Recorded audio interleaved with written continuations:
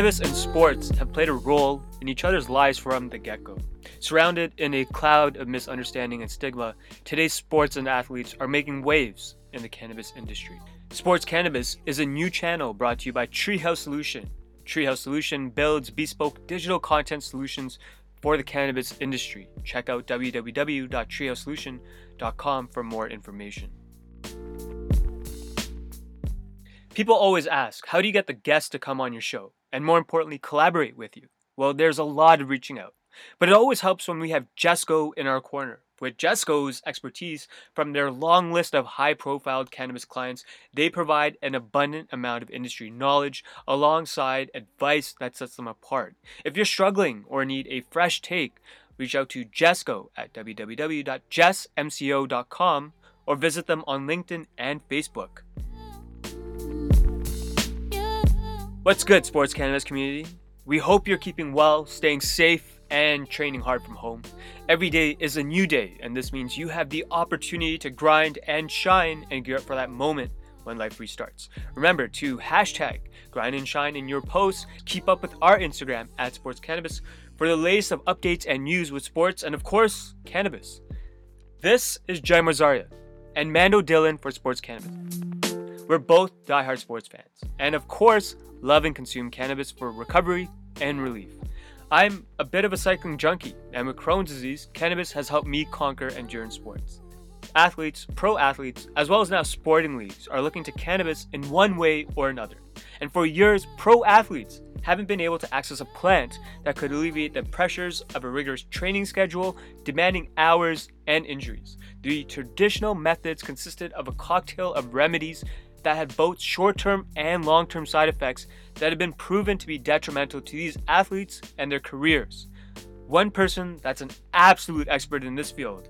Well, wait, hold up, that just doesn't do justice.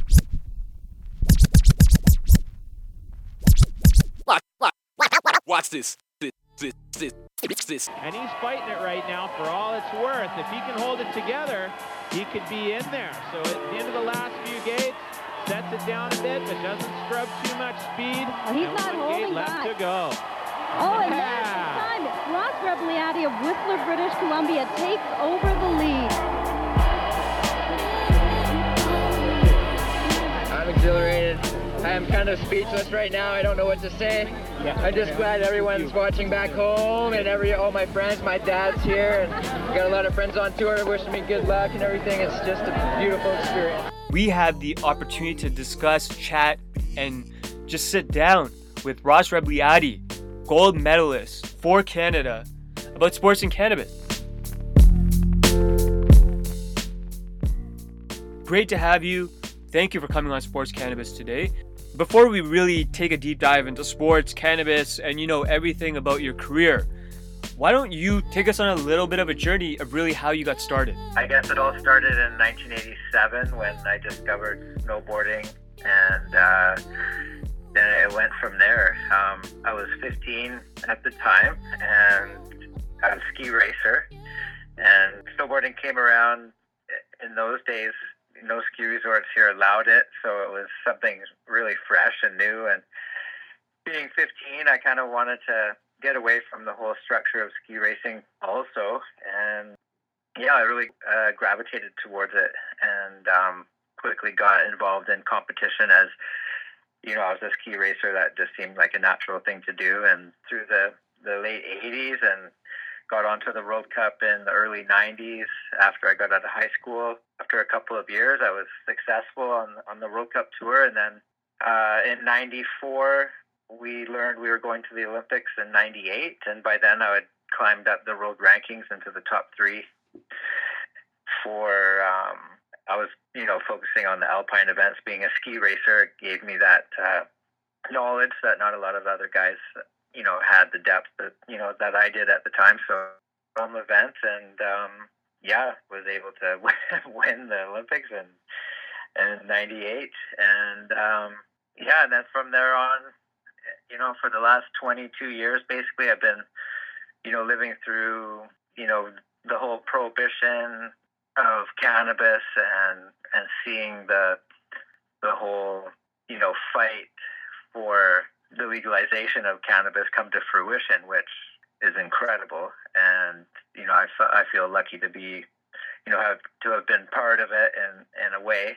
And so, ever since 98, I really have been speaking out on behalf of cannabis users and cannabis and the benefits of cannabis. And here we are today with legalization 2020, amidst COVID crisis. But, I think in these times, having the option to cannabis rather than some other substances that may not be as conducive to being calm and collected and, making rash decisions or not, I think cannabis is a good choice there. So, yeah, it's pretty interesting how it's unfolded over the years. It brings about a bit of emotion, I guess, but, knowing that it's legal. So before we get started, before we dive into all things cannabis, we got to ask you, how did it feel? What was that moment like for you when you won the gold medal? Take us back. Yeah, really big, huge dream come true. Almost hard to describe, but, I was a ski racer and that was an Olympic event. And so I was kind of on the path. And then when I started snowboarding, I kind of gave up that dream, right? So to see snowboarding grow from the day that the year I started in 87 to 98 was 10 years. I realized my Olympic dream by, the Olympics accepting snowboarding in 98, but we found out about it in 94 to prepare. Yeah. So there was a lot of that appreciation that all of a sudden I get to compete for a gold medal at the Olympics again, because now snowboarding has been accepted as a real sport. Plus the whole fact that it will be the first one for snowboarding.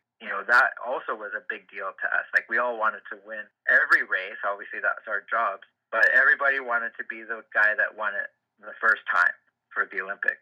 And so there was that added part of it. And then, what I just said is just being there at the Olympics. I mean, for any athlete in any sport, especially their first time around, is, mind-boggling. You walk into the arena, there's it seems like millions of people in the arena, and then you got the jets flying over, you've got a friggin' orchestra playing some crazy shit, right? The doves are flying up in the air, and the arrow hits the cauldron, and it lights up, and you literally see it light up on everyone's faces, and then our event was the very next day.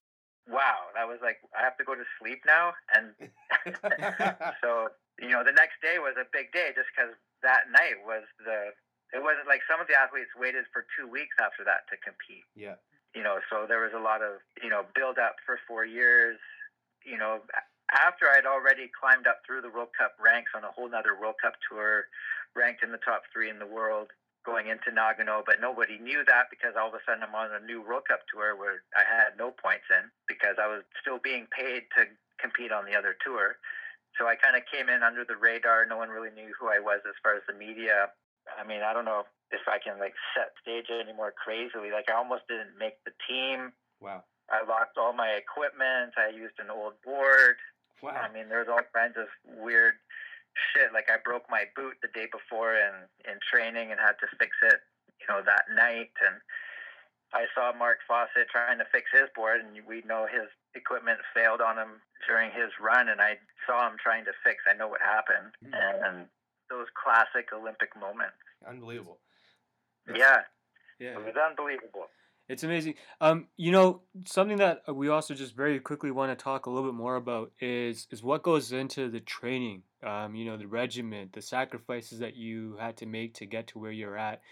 Sometimes it's not talked about enough, and it seems like you put in a lot of work to get there. Can you talk a little bit more about that and that journey and what it was like to get to the Olympics? That's all part of it, and training techniques have changed over the years, but really it boils down to dedication and, being able to repeat it day in, day out for years without burning out. And, that's every athlete's biggest fear is burnout and injury and that sort of thing. So, I worked out 3 days on, 1 day off during the off season. So 6 days a week, and I'd be in the gym for over 2 hours each time. I learned early on that there's no weight class in ski racing or snowboard racing. So, physics kind of dictates that the heavier you are, the more momentum you can carry, through the rough sections and onto the flats. And so for me, being kind of like 170 coming out of high school, and then, 6 or 7 years later, competing at 196, pretty solid, meant that not only did I have to lift a lot of weights, which I had a huge weight gaining program because, for some athletes, like training, it's the opposite. You don't want to lift anything. You want to just be light. And for us, it was the opposite. We had to be heavy, but still able to control our bodies. And so, I did a lot of stretching, a lot of lifting weights, but also a lot of cycling for the cardio that you need so that you don't get tired during your run. We only needed to be healthy, cardioed up for like a minute at a time. Mm-hmm. But to put that much into your legs for a minute, I mean, if you're a cyclist, that'd be like holding a 700-800 watts, or close, something like that straight. Wow. That's for a minute. That's intense. Yeah, that's ridiculous. 800 watts for like a minute is just draining on your legs. Yeah, and so you're usually at altitude, and it's not a consistent, 800, but when you're going like, I was going like, I don't know how fast, 140 Ks an hour, you're having to, you're resisting against the snow, you're resisting against the edge, you're breathing, at some moments you're airborne and there's no output. And then you're landing, and then there's like 1,500 watts of energy going into the compression. And it just changes. You're just off the scales the whole way down. Like if you watch my second run, the run where I won, it was just out of control from top to bottom. Like, it doesn't seem like it, but if you look at it closely and realize how many gates and the direction that I'm going, and then the direction that I need to be going in a split second later, I mean, it's just, there's no time for thought. And, that was all part of the training too, was, making what you do become reflex, so that you're not, what do I need to do here? You're not doing that. It's just like a reflex. So there's lots of training days on hill. We did 200 days a year on average, and 50 of those days were just during the summer training gates. And so just forming like a lot of muscle memory skills, so then that way when you're in there, it's just about executing the game plan, and everything else kind of just comes together. Did you guys believe quite heavily on like training your heart rate and understanding how it plays a big role in when you're performing and you're getting ready for an event, or even just going through an event? Not really at the time. Like, heart rate monitors and whatnot weren't really available, to be honest. There were some people using them, but it was still pretty long time ago. I mean, 22 years ago, we were pretty much grabbing weights and lifting weights, and just kind of, I mean, still the way athletes train today is totally different than what we were doing back in those days. But it wasn't as scientific as that. It was pre-internet. A lot of people didn't, there were no cell phones or anything. So, if you were into something, you had to be really into it. Like, there was no like media bombarding you with, you should be into this. Even in those days, the X Games didn't exist, and snowboarding had barely been allowed on the slopes, and now all of a sudden it's at the Olympics. So a lot of the athletes weren't even coming from true athletic backgrounds the way I did.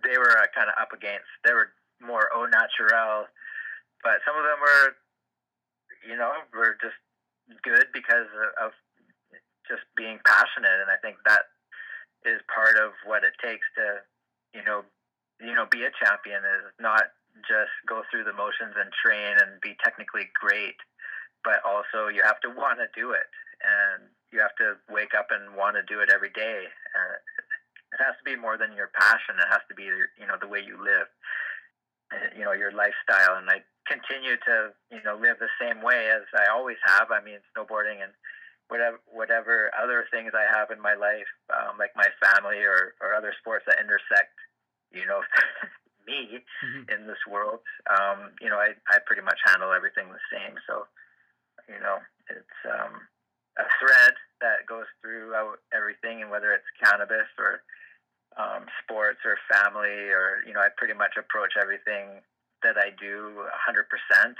And you know what? A lot has changed, and everything just keeps churning and churning. What's your take on cannabis playing now a role that's somewhat pivotal in sports?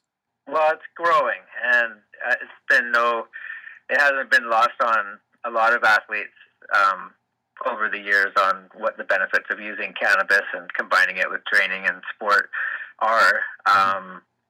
Some athletes haven't had that luxury, being that they're so structured. For example, hockey or football or those major league sports tend to start young with parents being involved, and backcountry skiing, snowboarding, mountain biking, dirt biking, surfing, skateboarding, kite sailing, windsurfing, all like those sorts of sports are sort of more individual, and that has really allowed, more of those types of athletes to experience cannabis and sport prior to legalization. Now I think, these big sports organizations are very corporate driven and have, responsibilities to huge sponsors that may not, want to sway one way or the other on, have to live up to the contracts that they signed. And I think that putting the brake on some of the organizations that might want to allow cannabis, just because of financial and sponsorship potential.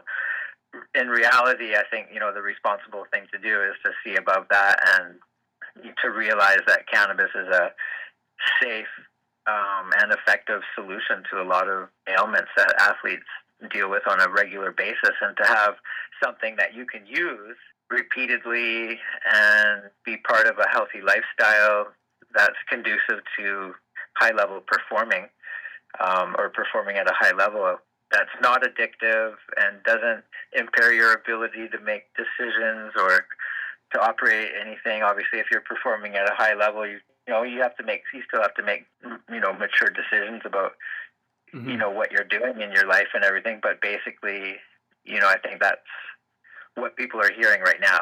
Yeah. And especially with CBD. So, yeah. Yeah, no, I agree with you. I think you hit the nail on the head. You said it was an effective solution. And I suffer from Crohn's disease. I've used cannabis quite a bit as an effective solution to help me recover. It helps me enjoy long endurance sports, which I know you and I talked a little bit about that you're dabbling in now, which is cycling. But, Yep. I heard something that you said a little bit before in like one of your past interviews, and you said that, you couldn't understand why alcohol and cigarettes were allowed in the sporting world, but cannabis wasn't. If it's not a matter of fair play or unfair play, I don't see why cannabis is on the list. I mean, there's lots of things in the world that may have prohibition on them, like, anything that's against the law, for example. So they're kind of dabbling into like a social issue with cannabis being on the list more than they are actually trying to keep a level playing field, which is what the list of banned substances is all about. They don't look at a criminal record of an athlete growing up, and finally cleaning themselves up and making it to the Olympics. I mean, there's tons of stories like that, where athletes started off kind of at the bottom, right? And were inspired by certain other athletes or events that gave them the ability to rise up. And, a lot of these athletes have histories, and, cannabis is not on the list or even on the radar. I think the only reason why it's there is because of prohibition, but there's a lot of substances that there's prohibition on that aren't on the list of banned substances. So you really became kind of synonymous with cannabis, after you won the gold medal, and you were kind of thrusted to the forefront. And since then, you've been a huge advocate, and really educated a lot of people and talked about it and spread awareness. So if we were to get back to when you were, skiing and then you transitioned to snowboarding, we've heard stories about your parents' reactions, and we also heard rumors that you started off building your own board. Well, I was building my own boards back in the 80s before this all occurred, so that part of it's true. The part about my parents finding out that I smoked weed from the Olympics, I mean, I think they basically knew that I I smoked weed from time to time, maybe, growing up when I was in my late teens or, during my 20s. I was 26 in Nagano, so like over the period of time where I graduated and moved to Whistler and really ran into a bunch of ultra endurance athletes from mountain biking and backcountry trekking and stuff like that, to realize part of this lifestyle and part of their performances, to be quite honest, and their ability to assess the situation and not do dangerous things that are, well, at least in our minds, they were less dangerous by making sure the avalanche conditions and whatnot were right. And nobody was impaired out there. We used cannabis to be calm and to enjoy, being out there, and not to have some other substance clouding our vision and our experience. So we really felt like it was an enhancing thing rather than something that, it's a natural substance. And speaking of parents, you're a parent yourself now. How do you talk about cannabis with your kids? Well, they know cannabis is for mummies and daddies, and if they see, for example, an edible, which we don't have too many edibles around right now, but even if they don't see it, like if they see a chocolate bar that's not an edible, they'll ask if it is an edible. So they're pretty knowledgeable about cannabis and that it's a medicine for mummies and daddies, and that sometimes kids use cannabis extracts if they have certain, medical conditions. And other than that, they don't really think anything about it. I don't drink anymore, so it to me, it's kind of like having a glass of wine or a beer, and the kids see me smoking joints every day. Just like if you were having a beer, you're not hiding it, and creating a stigma for your kids to live through growing up. And back in '95, when the X Games were started, and you were kind of getting into it as well, and did you ever understand the impact that X Games would have now? Yeah, well, I guess in '98, the X Games were just starting, or had something that, was probably going to be part of my future. But then I got on the no-fly list, and a whole bunch of other crap happened to me at the time. And so I kind of, for a number of reasons, like restricted travel and not having the same motivation that I had before to be in the limelight, I think, I lost my sponsors and stuff like that. So for me, it was already costing me money to be at the Olympics. And then, the things that I had going at the time, sort of everything shifted gears and I had to sort of reboot. Having said that, the X Games were definitely the answer to, what was needed. There wasn't anything like it on TV. Snowboarding was just fresh.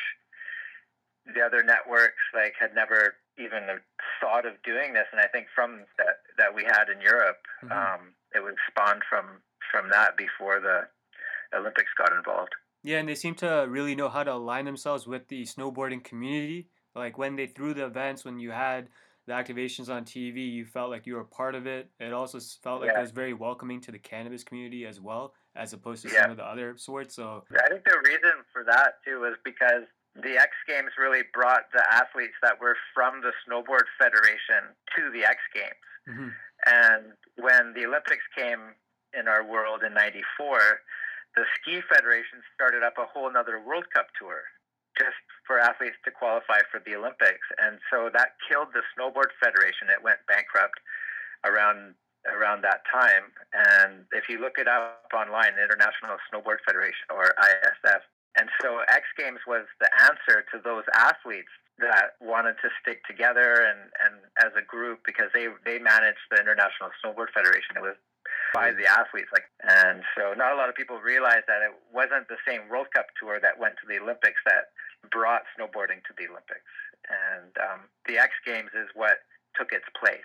One thing that you just mentioned, the X Games, right? It's really authentic. It has this vibe that we're talking about. How important is being authentic and being true to yourself to you?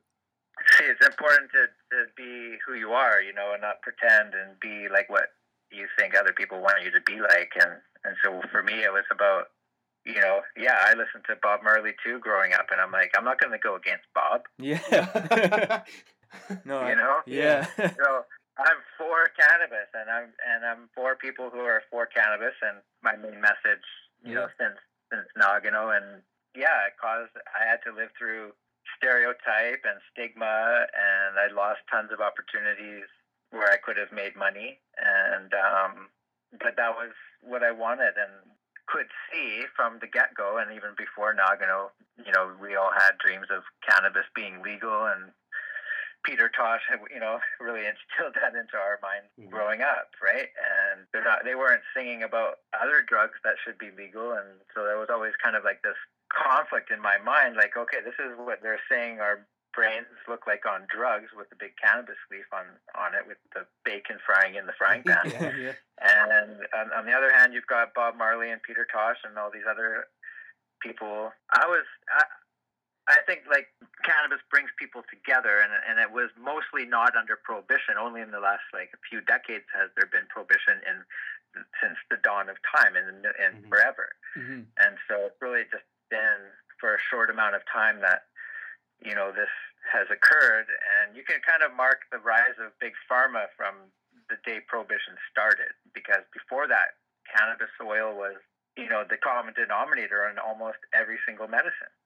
From that day on, they had just been trying to synthetically produce these other cures, and sometimes they have, but for the most part, they don't. And you hear tons of stories of people going off of tons of different meds and just use different forms of cannabis for different, things at different times. And I've gotten opportunities to smoke weed with Keith Richards, backstage at the Rolling Stones concert, and so there's been lots of awesome opportunities and great things that have also come from it. And, I think my podium to talk about cannabis is also like the main thing. Like, I really understood, like, okay, now I have this platform, and, it's perfect that I'm pro cannabis guy, because this is actually real and this is happening. And now here's an opportunity for somebody to, say why Michael Phelps would choose cannabis, or what, that sort of thing. And so, I'm honored to be the guy that the media goes to whenever an athlete gets into some sort of cannabis issue. And, moving forward, we've got the Ross Gold brand resurfacing since prohibition ended. Now we're transitioning into the legal market, whatever they think that is right now. It's going to change. And we're looking at craft, we're looking at high quality, small batches, very limited supply. And what, I'm really glad that you brought it up and you started talking about that. And of course, at the beginning, being attached to cannabis and being synonymous with it kind of had its hurdles, but you persevered through it. And you've been very, very resilient, and you've been very, very, original. You've kept to your guns, and you said that you like cannabis, and this is who you are. And as a result, years later, cannabis has become legal, and it seems like exactly what you're talking about. If there's a media outlet or anything like that, you're the guy to go to. Which leads us to our next topic, which is that you've created your own brands, right? Legacy brands. And there's a motto that you have there called "It's a growing lifestyle." Why is that something that you wanted consumers to know? And can you talk a little bit more about your brand and what we can expect from it? So a growing lifestyle is really, it means a couple of different things. For one thing, we're promoting grow your own, grow it yourself, grow, not only cannabis, but grow, food, grow vegetables at home. So a growing lifestyle kind of operates around like what your day looks like when you grow cannabis for yourself, for example. Even if you have only a few plants, there's a certain amount of time that goes into it, and you just do a little bit every day, and then, you can go skiing, or you go do whatever, road biking, or go for a hike. So like a growing lifestyle is like the lifestyle of a grower, which is usually pretty active. Aside from what the stereotype would have you believe. Also, it's growing. The lifestyle itself is getting bigger. And so that's the two meanings behind that.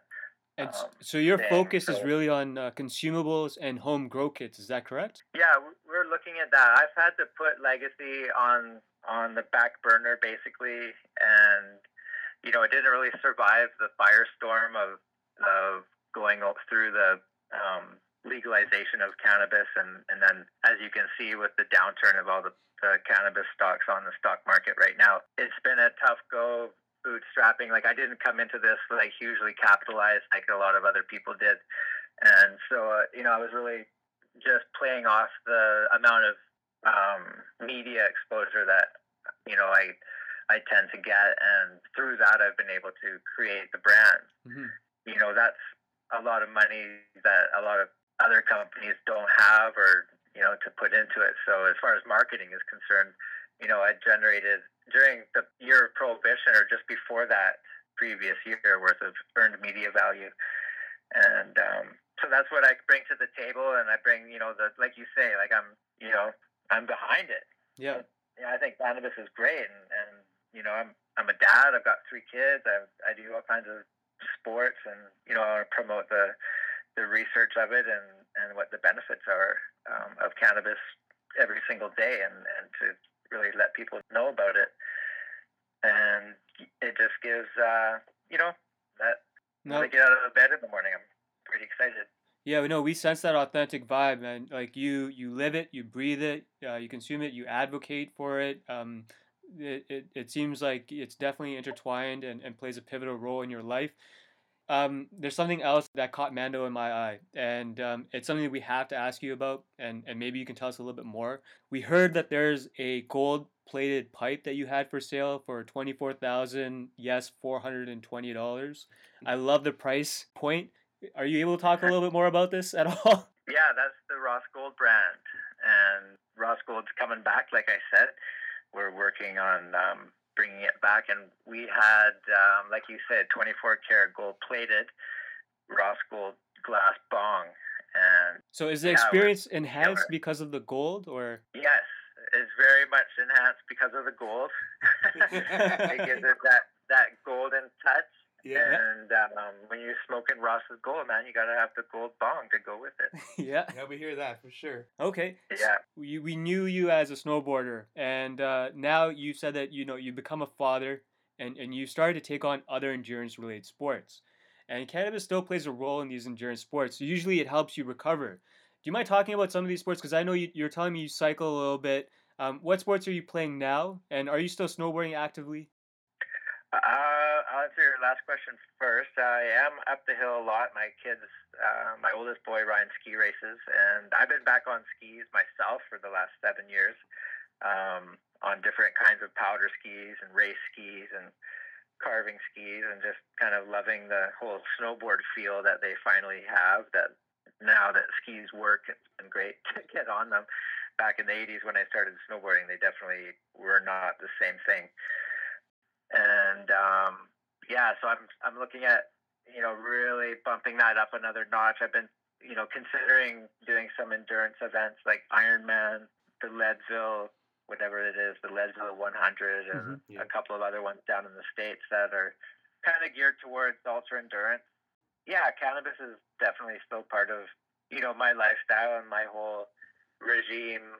Depending on the day, and even the weather, I'll use cannabis differently, and so especially for recovery, I think it's really nice to blaze a big fatty at the end of a ride and stuff, but to really get that body feeling better, to take some CBD edibles and also some THC edibles at the end of the day is just an unreal way to unwind without consuming alcohol, and gives you that awesome sleep that you need to for your body to recover, so you can wake up early and do it again.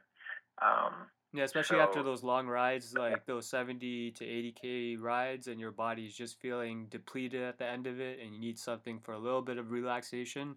I agree. It's the best way to kind of finish it. Yeah.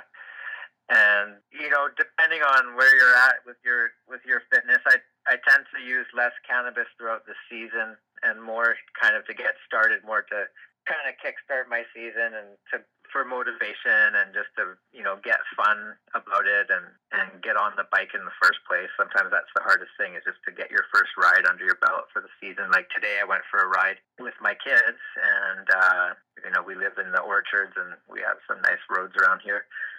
as I tend to want to use a little bit of cannabis somewhere in the middle of my ride. If I'm doing like a 100K ride or longer, it's nice to, just get off the saddle for 3 minutes, at 50Ks and, just stretch, have a drink, check your messages if you have any messages or whatever, and have a little puff at the same time. It just kind of, reinvigorates yourself into, put you in that mindset that you're going to turn around and bang out the next 50Ks. And honestly, that's part of the performance enhancing part of cannabis, is how it can kind of change your motivation levels. And it gets you in the zone. Like you to think that it makes you unmotivated, but to be fair, just from my own experience, I get tons of motivation and do stuff whenever I use cannabis. So I know that's not everybody's experience, maybe. But if you have an intention to relax at home and watch TV and to chill, like we are right now in this time, like our family's been quarantining ourselves for the last week just for precautionary reasons. It's a nice way to also kick back. So it's really incredible. Like if you set an intention first before you use cannabis, how it tends to work itself through your neurosystems in your brain a little bit differently. But yeah, there's always a way to use it and a way to enhance your experience or your performance, or to at least operate at an optimal level. It definitely can help, focus, motivation, but it tends to correlate with the strain. And that brings into question, something that I think a lot of us are dying to know. What is Ross Rebagliati's favorite method to consume cannabis? Is it dried? Is it oils? What do you do? I do use it different ways. Mostly I roll joints and smoke joints just because that's how I grew up. Mm-hmm. I'm used to how it tastes that way, and the whole process of grinding it, and it's kind of a whole meditation thing. Yeah. Rolling the joint and having do that process, and then sitting there and smoking it for however long it takes, and it kind of like is like a mini break in your day. It's like it is. I mean, you're taking a little break and you're focusing on yourself, and it's very therapeutic just in itself, the action of doing it, let alone the medicinal benefits that you get from consuming it. Edibles is one of my favorite ways as well. Of course, there's lots of treats out there with edibles in them, which I love, but trying to be in shape is a little bit different. So I tend to use full spectrum extract that's in gel caps, and so that gets me the edible that I'm looking for, the effect that I'm looking for, because I'm eating it rather than smoking it or combusting it without any calories. And so that's the goal there. But from time to time, it's nice to have a delivery system like chocolate that you can use to help it through the body. But I'm also on a keto diet, which I'm not taking in sugar, although it's hard with kids.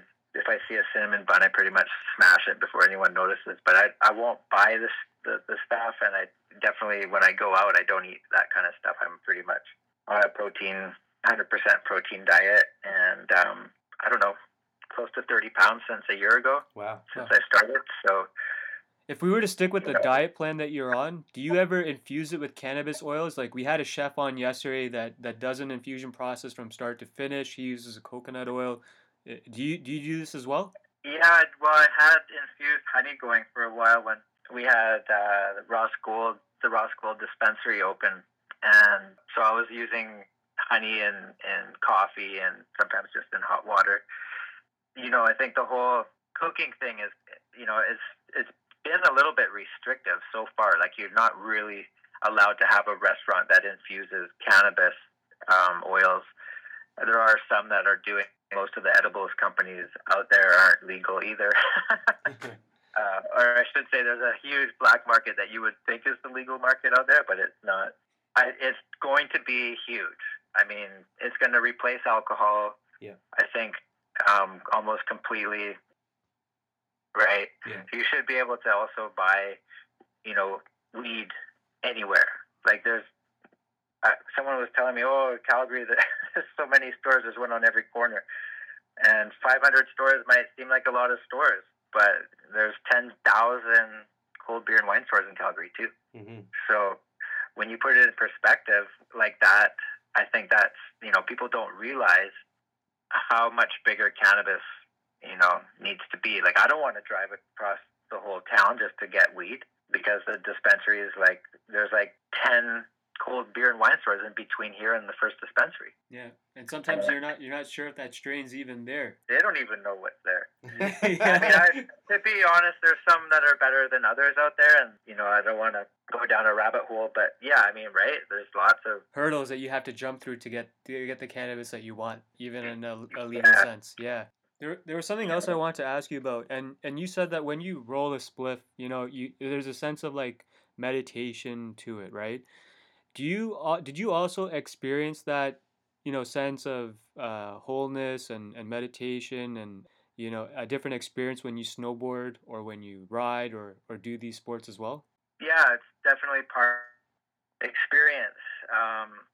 Getting on a ride or skiing or snowboarding, if you can stay out of the lift lines and crowds, and, that's always been part of the whole soulness of these sports, is that you're out there on your own, whether you're surfing or kite sailing.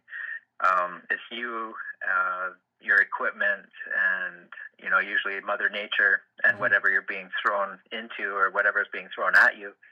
That is the motivation to do it, and there's a lot of unknowns, and there's a lot of things that you can control, and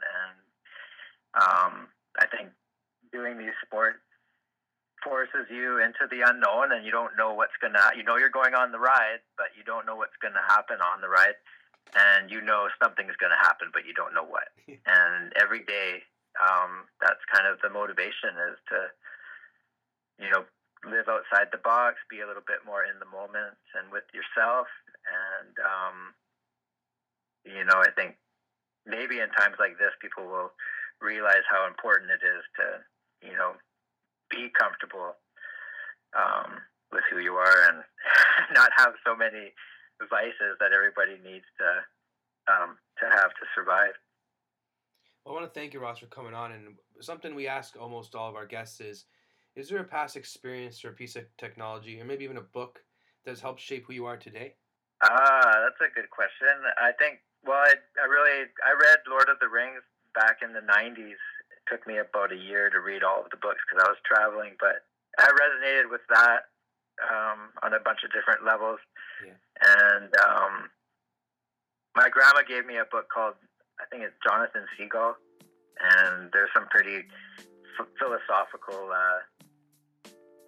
things in that book too. I recommend it.